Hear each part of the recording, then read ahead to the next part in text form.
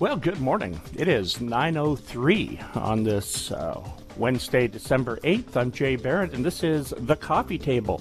Today we're talking about energy. No, not the kind in the coffee cup that's keeping me awake on these dark mornings.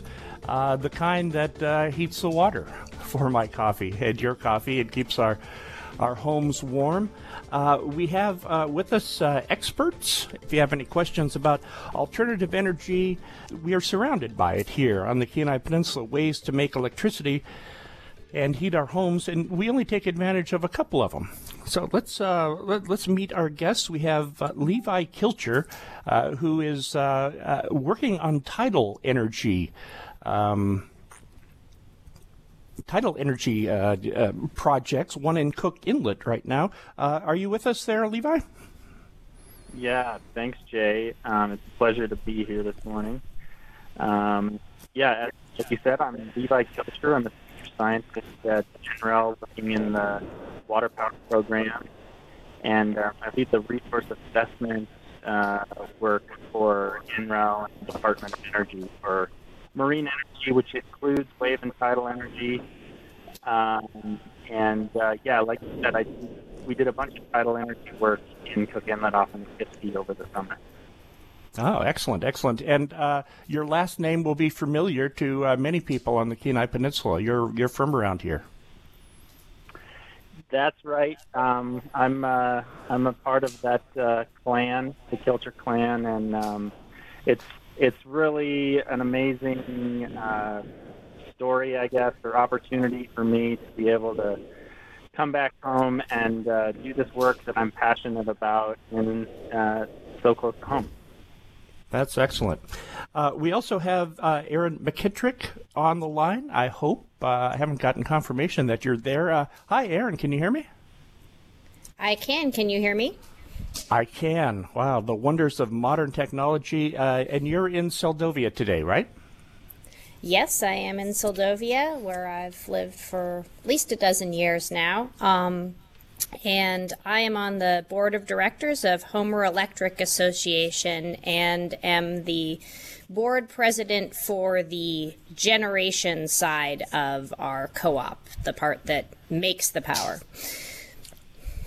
Ah, excellent, excellent. You know, I was, when I returned to the Kenai Peninsula here 3 or 4 years ago, I went in to sign up for my account to get my electricity going, and they had in Kenai a picture of the all the board members, and it struck me that there must be something about running electric co-ops that attracts middle-aged white men.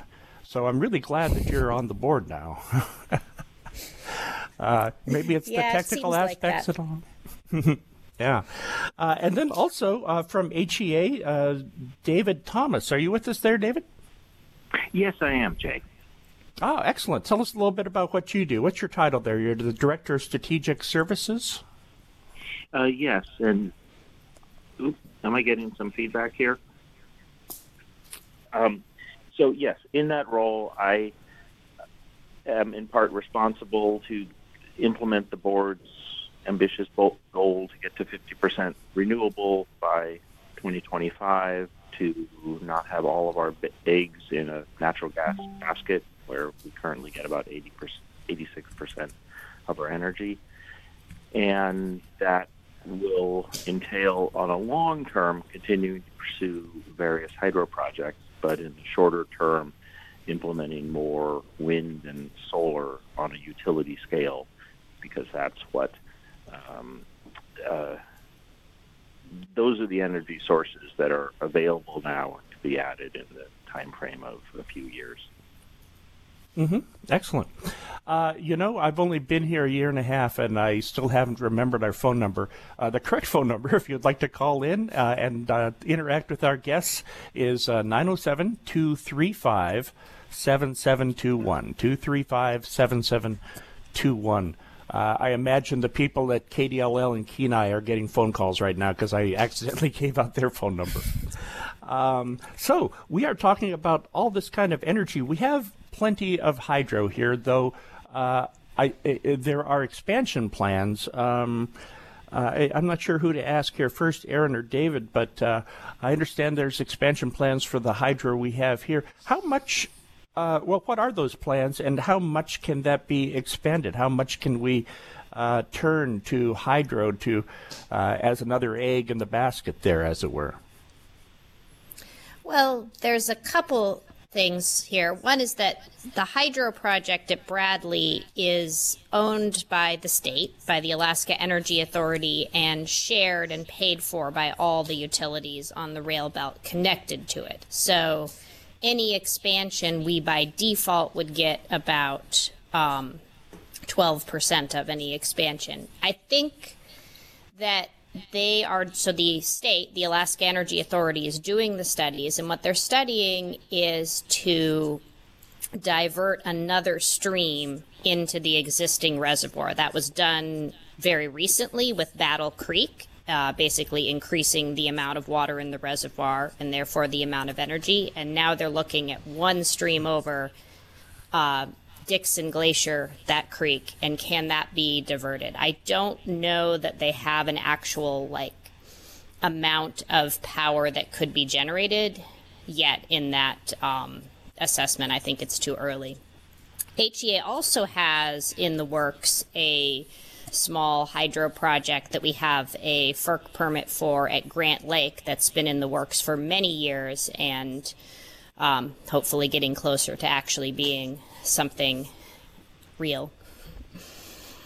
And if I could add to what Aaron said, all of which was correct, on the specific Battle Creek diversion into Bradley Lake, HEA did initially get the same 12% we have on the original Bradley Lake project, but we acquired shares from other utilities, so we're actually getting 44% of that water. So we got a bigger tranche of that expansion than of the original project. Mm-hmm. Are there other potential expansions out there? On a state level, the outflow from Dixon Glaciers, the big one that Aaron mentioned, our much smaller Grant Lake project. There are other watersheds that are potentials, and we, on an ongoing basis, study them and look at the economics. But it took us 11 years to get to a FERC permit, a Federal Energy Regulatory Commission permit for Grant Lake. So that's on a longer-term planning horizon that is going on all the time. And we've looked at other sources and try to model how that fits into our system. Hydro is our most versatile, not just most versatile renewable resource, it's our most versatile generation asset of any kind. But it's expensive, and it's a very long planning horizon. Mm-hmm. And to clarify about expensive, it's expensive up front to build a hydro project. The hydropower we're currently getting is the cheapest power on the entire system and in the entire rail belt. Oh, okay. I recall years ago there was talk about adding more hydro up near the Central Peninsula, but there's a lot of concerns about diverting water from salmon. I remember looking at this Bradley Lake expansion and thinking, well, these streams are pretty high up. They're probably not salmon streams. Is that the case? There certainly aren't salmon up at the level of the diversion, but at Bradley Lake, and I think any similar project, there is a requirement that a certain amount of water has to go down the original stream course for the salmon that spawn near the mouth of the river. And I expect that would be true for any other similar project. Mm-hmm. Sure. We spoke, Aaron, a couple of months ago. We were hoping to have you on to talk about a solar, a battery project in the Central Peninsula, and then how it may serve as storage for solar. Could you talk about that storage a bit, that storage system? Sure. So it's called BESS, often Battery Energy Storage System. Why we need an entire acronym to say giant battery, I'm not sure. But it's made by Tesla, and we sort of started that process off in 2019 of putting this giant battery up in Soldotna, and it's now charged, and so it's there, it's on. I don't know if all the testing has been complete yet. David might know that. And it stores 93 megawatt hours of power, which would be maybe about a couple hours of the entire HEA system when our power use is low, like in the middle of the summer, and less if it's in the winter like now. And there's a couple things that does for us. One thing it will do is it'll allow a more reliable and efficient operation all the time. It'll allow us to run our natural gas plants at more efficient levels. It will respond more quickly to faults on the system than any power plant can, and improving reliability for us and the whole rail belt.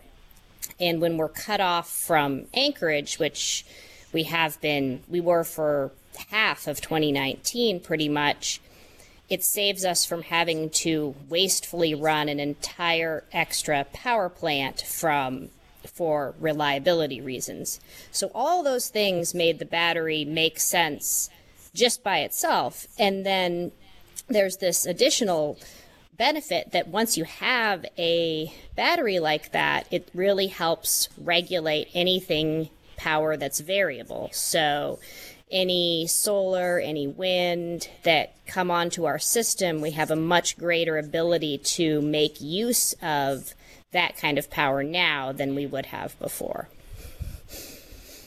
Wow. Any plans of installing any more of those gizmos? It sounds like a good deal. You just store up energy until you need it. I don't think we have any plans for that now. We just turned this on, and it's fairly large, and I think it should meet our needs, hopefully, for the near term. Mm-hmm. Are you familiar with I would expect that the go ahead, next Dave. batteries in Alaska will be in the Anchorage area and Fairbanks, that once upon a time their battery in 2003 was the biggest in the world. It's teeny in comparison to ours now, that they too would get a modern high-capacity battery. So statewide, I'd expect those to happen first before HEA expands on our on our brand new battery. I was just going to ask if you had compared to the one in Fairbanks, which I'd heard was the largest in the world at one time. So the one here, the one up in the Central Peninsula, much larger then. 6-volt, yeah. Yes. Wow. That's pretty impressive. So there are plenty of ways to generate electricity. There's, burning carbon. There's catching water as it falls, and there's collecting the sunlight, which occasionally falls on us as well. Erin, could you talk to us about the potential for solar on the Kenai Peninsula? I mean, it's in a way kind of surprising to people that there's any potential for solar at all in Alaska, but there is. And as the costs have come down, it's only just now becoming possible to get solar power at scale in Alaska that can be price competitive with natural gas. And because of that, there are various private companies, independent power producers, that are looking to develop these kinds of solar projects. There's one called Renewable IPP that they have a project up in Willow, and one that's going to go in Houston, and want to put in a larger one on the Kenai Peninsula. And there's other companies looking at that kind of thing too on a smaller scale. And so we are, kind of waiting to see what they come up with proposed contracts. But it's kind of a paradigm shift that it's even possible to get solar power here that isn't really expensive. That is. I was talking with a meteorologist the other day about solar radiation, and he said on December 1st, Tucson, Arizona gets as much on a clear day, solar radiation by noon that Fairbanks will get the whole month. So it is a big, a large scale from nothing to you're just sitting in the sun all day. How does that pencil out here? Do we know how many days, or have an idea of how many days we can get generation out of the year, or? We do have pretty good information about that, both from our own members who have rooftop solar, but also from RIPP's installation in Willow that's now operated for a few years. And it's what you'd expect. It's generation during the day, during the summer. So it adds energy during those times and saves, therefore, natural gas consumption for HEA if we're not running our combustion turbines. Thankfully, most wind locations in Alaska are windier in the winter. So there's the potential to seasonally get, of course, the solar energy primarily in the summer, but again, fortunately, windy sites tend to be windier in the winter when, as a system, we need more energy. Okay. Erin? Yeah, that's pretty much what I was going to say, too. And the thing is, you're not needing, because we do have both the battery and the natural gas plants, it's not what we're going to depend on for reliability. Like, it doesn't matter if it's a cloudy day, it doesn't matter if the wind goes calm, you can integrate, and the integration is the word you often use, you can integrate quite a bit of this variable power as long as you have things like hydro and batteries and other power plants without having to worry that, what if it's not sunny? And I think sometimes people mistakenly think that if you have anything like solar power, then you're just depending on it being sunny all the time, which is very much not true. Huh. Does HEA use diesel at all? A backup emergency anywhere? Yeah, in Soldovia we do. It's a very small piece of our system, but there are backup diesel generators in Soldovia and Port Graham that are used a lot, including yesterday when storms knock out the power lines to power the local communities before the lines can get fixed. Oh, okay. Okay. For a year after high school, I worked in a diesel power plant in Dillingham, and it was interesting, to say the least. I lived in Kodiak for 15 years before I moved here, and they are, an isolated system, of course, so it might be easier for them, but they're pretty much 100% renewable. They've got hydroelectric, which they expanded a few years ago, and then they put in 6, I want to say 2.5 megawatt wind turbines, and then they also have some sort of kinetic energy storage thing down at the dock for surge power by the big electric gantry trains. Do we have the potential here? I know it's not nearly as windy in Homer as it is in Kodiak. Do we have the potential here for more solar on the Kenai Peninsula? I mean, we have the potential for solar and wind both, and I meant wind. I'm what sorry. allows Kodiak? Yeah. We do. It's not right in downtown Homer, but there are other windy areas on the peninsula.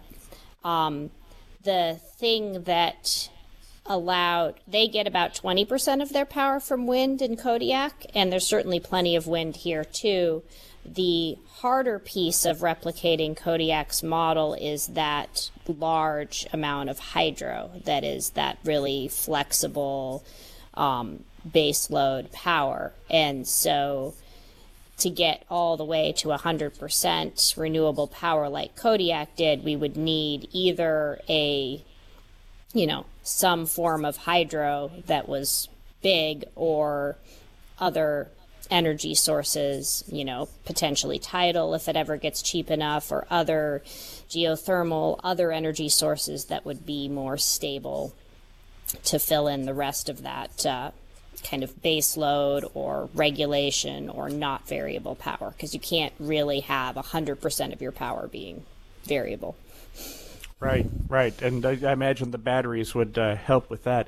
I took a long road trip here a couple of years ago through the lower 48, and in Wyoming, Kansas, Oklahoma, holy cow, there are miles upon miles upon miles of windmills, hundreds of them in every installation.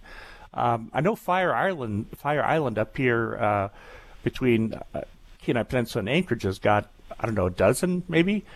Is there anything stopping us from filling the top of the Kenai Peninsula up there near Turnagain Arm, where it's very windy with dozens of windmills, giant wind farm? You mean like in the Forelands area? Yeah, from the Forelands north, yeah. Yeah, what stops us is a lack of transmission. The rule of thumb that's always bandied about is that new roads and new transmission each cost about $1 million a mile, and yet somehow in Alaska it usually ends up being a bit more than that. So when you move more than a few miles off our existing grid, then the economics of a project go downhill quickly. We do have windy spots, and we are prospecting for wind farm locations on places on our service area that are closer to our transmission. But yeah, we expect that some substantial wind will be part of our path forward, and that may be HEA self-executing a project. It may be purchasing wind from independent power producers who finance the project and just sell us the energy output from it. Mm-hmm. What kind of timeline is HEA that you are working on into the future? Are you looking 20, 30 years down the line here and actively making preparations? Mostly, no. Mostly our planning horizons are 5 and 10 years. A hydro project we might hope to break ground on 10 years after we identify it as a likely prospect. Wind and solar happen over a several-year time frame. It might be a good time to hand things over to Levi when you're talking about decade-long project horizons where tidal is not on our planning horizon, because we're not going to get megawatts of power in the next handful or years or 10 years. But there's huge potential there. And how do you get from here to where you'd like to be in 20 years is by doing the research and the pilot projects and supporting that research. And HEA is participating in that. Mm-hmm. Well, Levi, you have been very patient there. I'm sorry to have not turned to you sooner, but your current project is very specific. It's about tapping the tidal flow in Cook Inlet and the aforementioned Forelands area where Cook Inlet sort of narrows would be a good spot. Could you tell us about the potential for that project and what it would entail? Yeah, so we made some resource measurements right there at the East Foreland, offshore of Nikiski, in about 60 meters of water, and we put these sensors down, these acoustic Doppler current profilers that measure the water velocity at that site. And we also measured things like turbulence and temperature and salinity, as well as sediment concentrations. And so the measurements were really about capturing, as much data as we can to then hand over. So all this data is going to be made publicly available to hand over to industry so that they can use that to design technologies that harness the resource efficiently and that are also robust enough to survive in that environment for kind of the time frame that you would need these technologies to survive in order to potential out to be economical, which is usually about 10 to 20 years. But, tidal technologies are still at a very early stage. As Dave was saying, we're basically at the stage of wind industry, say 30 years ago or so, in terms of we're still testing single devices, and we're starting to show promise in those single device tests. They're starting to generate power for, months to a year at a time, sort of consistently, and they operate relatively robustly over that time. But we don't have the long-term tests over a decade or more that therefore demonstrate that these technologies can operate for 10 years or more. And so that's really why, these technologies are not yet commercial, but it's also, it's why we need to start doing that work now in terms of testing these technologies and showing that they can work, in order so that 10 years from now we can be saying that these technologies perform as expected and can meet the cost targets that they need to be a commercial option. Mm-hmm. Are you familiar with the different kinds of tidal generating technology that there is? Yeah, there's kind of a suite of technologies that are being researched. At the basic level, tidal energy technologies are harnessing flowing water. And so I often just, for simplicity, I say, well, they're underwater wind turbines. And in the U.S., there's a couple of companies that are developing these technologies. Ocean Renewable Power Company is one, and they actually have a preliminary permit to sort of develop technologies at that East Foreland site. So I'm expecting to, be working closely with them and, sharing this data and working with them moving forward. But there's also other companies in the U.S. Verdant Power is another company that has a horizontal axis turbine. It looks a little more like a traditional wind turbine. The ORPC device is what we call a cross-flow device. So you can think of it sort of as like a lawnmower, an old-school lawnmower that the blades are harnessing the energy from the flowing water. And then there's also a bunch of European companies that are developing technologies. But where a lot of the research is actually going right now is into, are these technologies going to be floating? Are they going to be at the surface? Are they going to be floating in the middle of the water column? Are they going to be fixed to the bottom?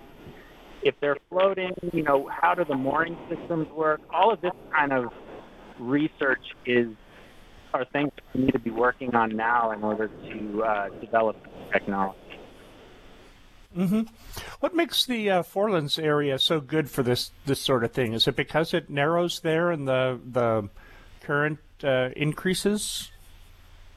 That's exactly right. Yeah, it's a combination of the large tides in the Cook Inlet area that Alaskans and people on the peninsula are so familiar with, and then the fact that it pinches right there at the forelands really accelerates the flow.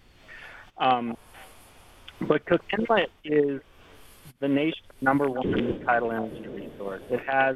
We have 30% of the nation's resource right there in Cook Inlet, and that's really due to the fact that we have those large tides, and then Cook Inlet is just such a large water body. There's a large volume of water moving in and out of the inlet every day, twice a day. And, more broadly, Alaska in general has massive marine renewable energy resources. So, along the Aleutian chain, we've got large tidal resources. We also have large wave energy resources. That's a whole nother type of energy technology that NREL and other labs are working with industry to develop those technologies. And offshore wind is another one that Alaska has a massive offshore wind resource, because we just have such a large ocean, we're an ocean state. And so these are the types of things that NREL is working on, is trying to help the state understand and see these opportunities more clearly, because I really do think, Alaskans have been experiencing the effects of climate change for several decades now, and I think people are starting to see. I'm trying to help people see that we have these massive renewable energy resources available to us, and we can be a part of leading the charge in this transition to clean technology. That would be terrific. It is 9:35. Let's take a quick dance break here. I want to remind you, support for Coffee Table comes from Pier 1 Theater, Homer's community theater supporting community voices. Schedules and information on Pier 1 Productions at 226-2287 and at pier1theater.org. We'll be back in just a couple of minutes.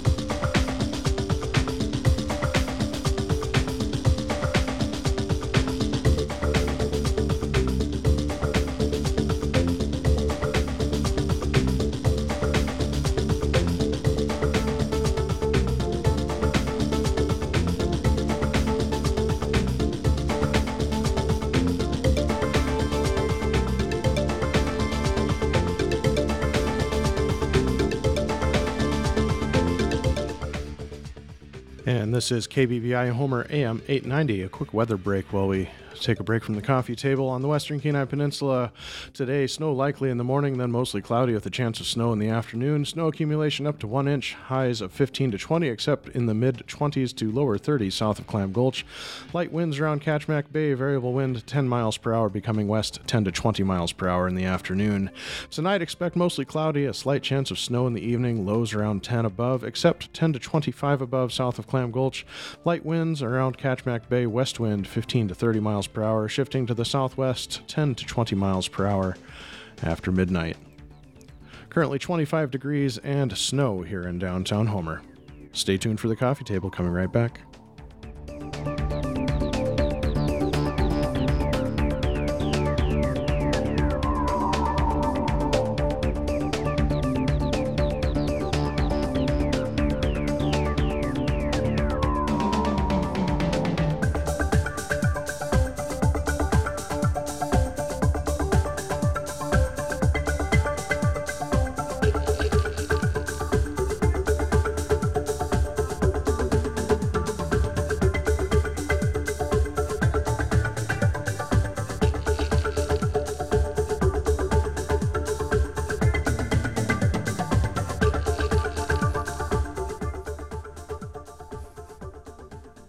It is 9:38. I'm Jay Barrett, and you're listening to The Coffee Table. We are talking about energy, alternative energies, the energy to run our homes and computers and heat our homes, and run our cars. There's a electrical what do you call those, car charging place in town now, which is pretty cool. We have guests here, Levi Kilcher with the National Energy Research Laboratory. Is that right? Did I get that right, Levi? You still there? National Renewable Energy Lab. Renewable Energy Lab. Aaron McKittrick, who's on the HEA Board of Directors, and David Thomas, who is the Strategic Services Director for Homer Electric Association. We're also taking your calls at, let me make sure I have the right number, 235-7721. And give us a shout, and we will get your question on the air. We had one come in a while ago. Carl is wondering about the potential for putting a wind generator out on the spit, specifically to power the hockey rink. That sounds like a good idea. Is there much room for niche and consumer put up energy additions? Net metering. Do we have net metering, and is this something that could be used here? I can take a whack at that. We do. Yes, we have net metering. HEA allows its members to install small rooftop solar, wind, potentially even hydro or biomass system. But as a practical matter, solar systems make sense on a small scale, and wind does not. Everyone thinks they live in a windy spot if it was windy one day last month, but it needs to be windy 30 and 40% of the hours of the year for the cost of the wind turbine to pay for itself economically.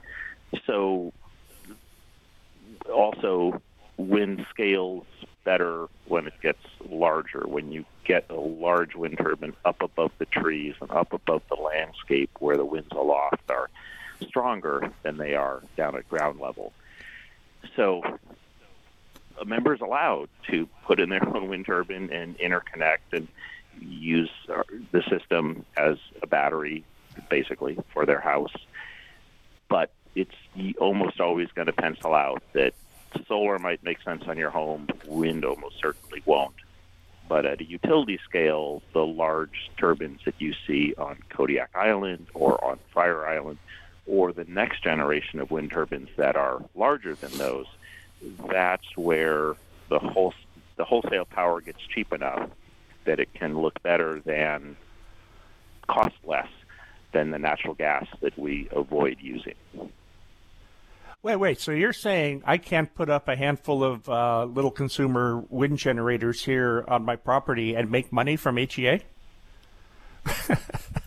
You can put up wind generators on your property, but you probably won't make money. Reduces your consumption. You'll save retail rates on your electricity, ballpark, right, 24 cents. And if you make a whole lot more, then we'll pay you wholesale rates, which are about 8 or 9 cents, for the excess that you produce each month.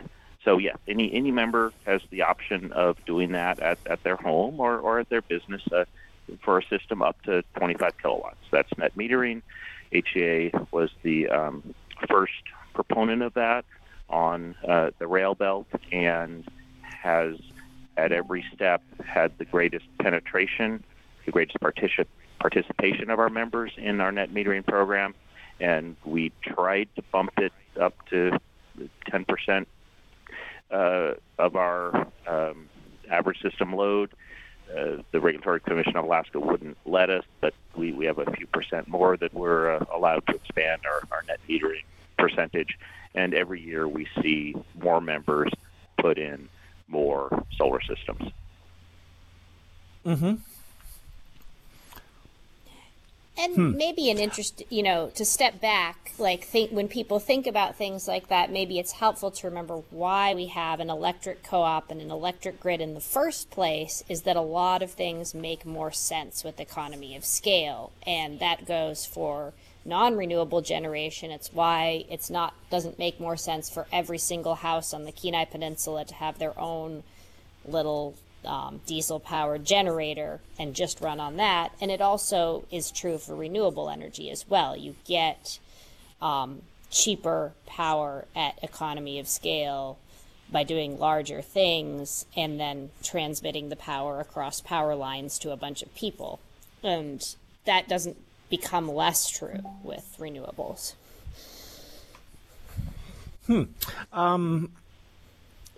Let's see, David, could you explain the difference in wholesale versus retail costs of electricity? You mentioned it earlier. Sure, and thanks for that question.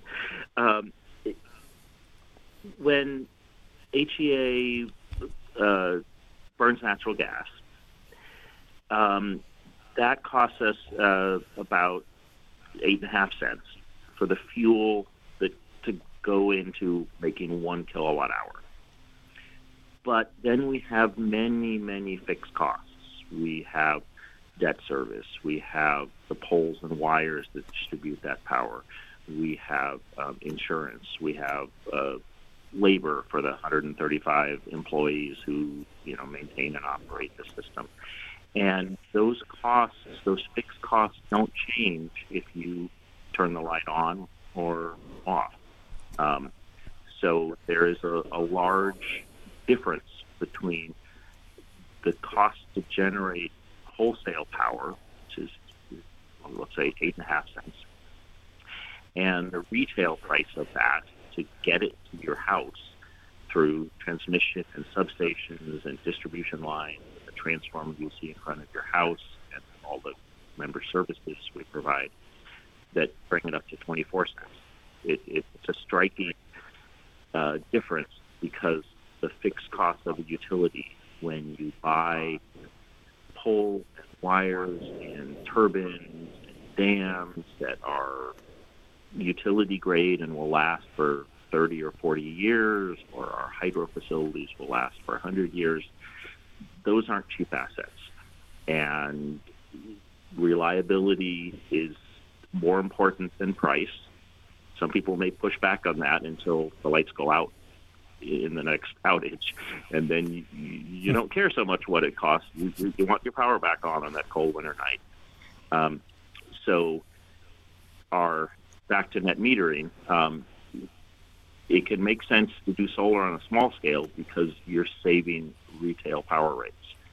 At the utility scale, as Aaron said, everything gets more efficient, everything gets more economic, and we hope to deliver wind and solar projects that with wholesale prices at 6, 7, 8 cents that are less than the natural gas that we would use to produce the same energy. Mm-hmm. Okay. A question from caller Olga asks, why don't we put up wind turbines up by Bradley Lake? I don't know how windy it is up there, but I imagine you've got a substation already that's can accept electricity. Is that a possibility? Wind turbines co-located? It is a possibility, and it's actually one that Aaron identified, and it's one of many possibilities that we're studying. You're right that it has the advantage that transmission already goes there, and that is a significant cost savings. It's also an expensive place to do work, to get equipment in, to rework roads, to move 250-foot long blades, to transship components that are acquired internationally onto small enough barges that could be brought into the Bradley project dock or a new dock to be constructed. So it's one of the windy locations that is on our planning horizon, and one of the locations that we prospect for wind. The advantage is it's windy, the advantage that it has transmission, but it is a more expensive place to work than on the North American road system on the north side of the bay. Uh-huh. Sure. Wow, that's thank you, Olga, for the question. I wouldn't have learned that if she hadn't called it in. Here's another question. This is for Levi. It's from a listener, and he is curious about underground tidal water, which produces electricity from water seepage from tidal water level fluctuations. Do you know anything about this, Levi? I have to say that's a new one for me. The seepage, energy comes from sort of volumes of water moving from one place to another, and so it tends to be more energy when there's more water moving. So seepage, to me, just sounds like it's slowing things down, but happy to talk about these ideas with anyone interested. But the elevation change questions about tidal energy is one that frequently comes up.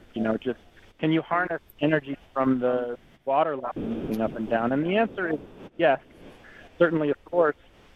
But when we've done some economic analysis to see how that works, it turns out you need to cover a huge area of water to capture energy from the tide moving up and down.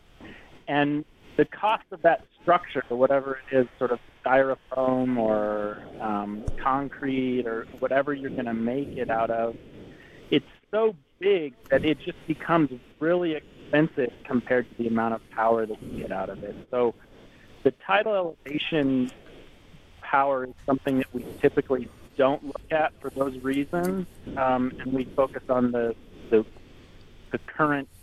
flowing water site instead. And while I have the mic, I just wanted to add one more thing.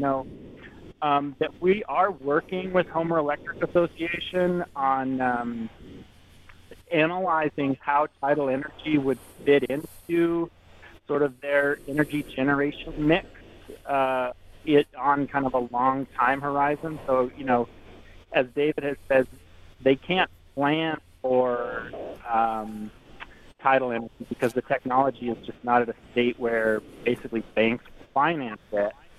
But we are trying to get ahead of the curve in terms of analyzing, when we do get to that point, how big of a project would fit into the grid that we have now, and maybe trying to look at as the Kenai Peninsula grid grows, how would tidal energy fit in? And, because one of the advantages that we see with tidal energy is that it's so predictable. As everyone knows, you can set your clock by the tides, and that's an advantage compared to other variable renewables like solar and wind, which fluctuate by cloud cover and, just wind variability. So I'm really excited about working with HEA on that analysis. Mm-hmm. We have about a little less than 10 minutes to go here. On a clear day, you can see at least one volcano from here. And if you go a little up the road, you can see several more.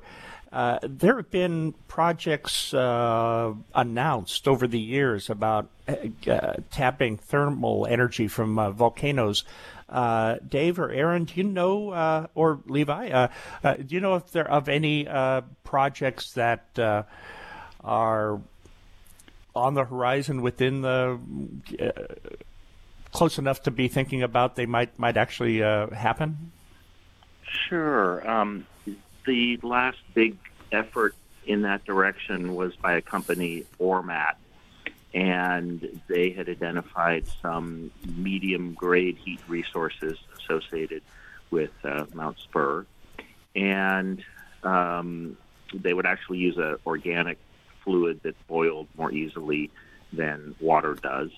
And they were proposing a 50-megawatt plant, and were looking for the state to buy ballpark 50 miles of road and 50 miles of transmission for them. Again, those are at least $1 million a mile each. And the money was not forthcoming, and that prospect kind of dried up. I don't anticipate in the current state budget that those kind of grants are going to be available in the near future.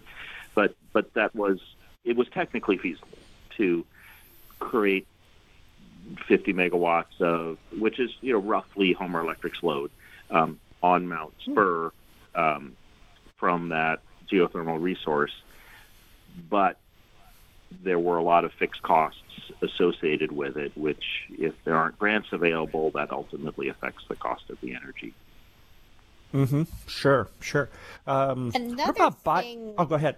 That I was just going to say that I don't know really any details at all, but there is supposedly geothermal exploration going on also on Augustine Island. There was a DNR put out a call for public comments on it this summer. Now, Augustine Island is, out there in the middle of the inlet, not close to any transmission, so I'm not sure how or if that could work out, but it's something that at least somebody thinks is worth looking at. Mm-hmm. Sure. And quickly, what about biomass generation? The landfill up in Soldotna is pretty darn big. Is it big enough to produce enough natural gas to run a generator? Where are we at on that? It is, and that is a project that HEA has worked with on the borough, and we stand ready to take it to the next step whenever the borough would like. The scheme would be that the natural gas, the methane that is generated as the garbage decomposes, would be captured rather than being emitted fugitively now, and burned in a reciprocating engine, much like the emergency generator that's located in Seldovia. And we'd add a little bit of utility gas to that. And it would be a combined heat and power plant. So the power generator would go onto the grid for all of the HEA members to use. But the heat from that engine, from its exhaust and from its coolant, would be used to evaporate leachate, that dirty water that collects in the landfill that the borough has to get rid of. And they currently just burn natural gas for heat to evaporate that leachate. Well, this would burn both landfill gas and a bit of utility gas to generate electricity, but then use the waste heat from that to evaporate the leachate. So it would be overall a much more efficient process, and the economics are attractive for both the borough and HEA.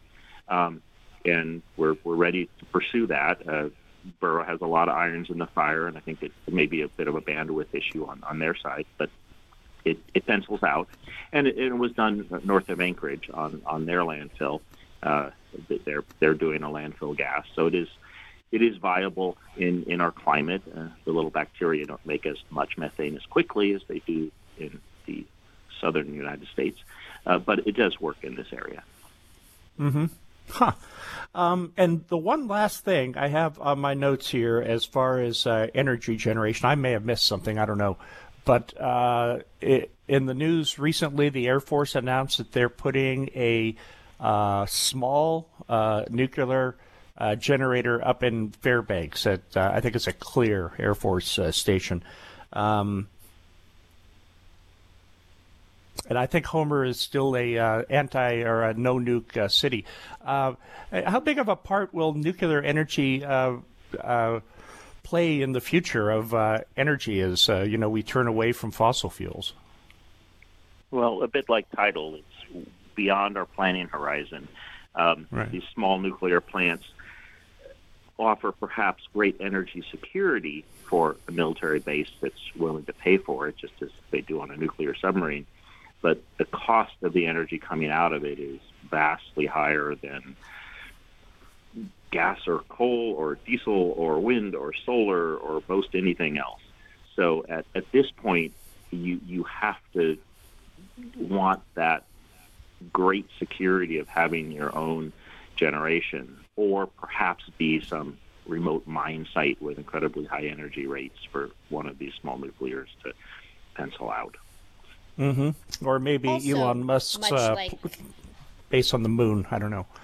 Oh, I'm sorry, Aaron, go ahead. Also, much like Tidal, it's a lot of that technology isn't, it's not actually all the way developed and tested yet for the various advanced nuclear ideas. And I think that, a lot of things get thrown around in news articles. It's sometimes not easy to distinguish, like what energy technologies are, things that people are developing that might be part of the future, and what energy technologies are things that you could go to a bank and get financing and build them now. And, that's a big distinction from the perspective of, operating a utility.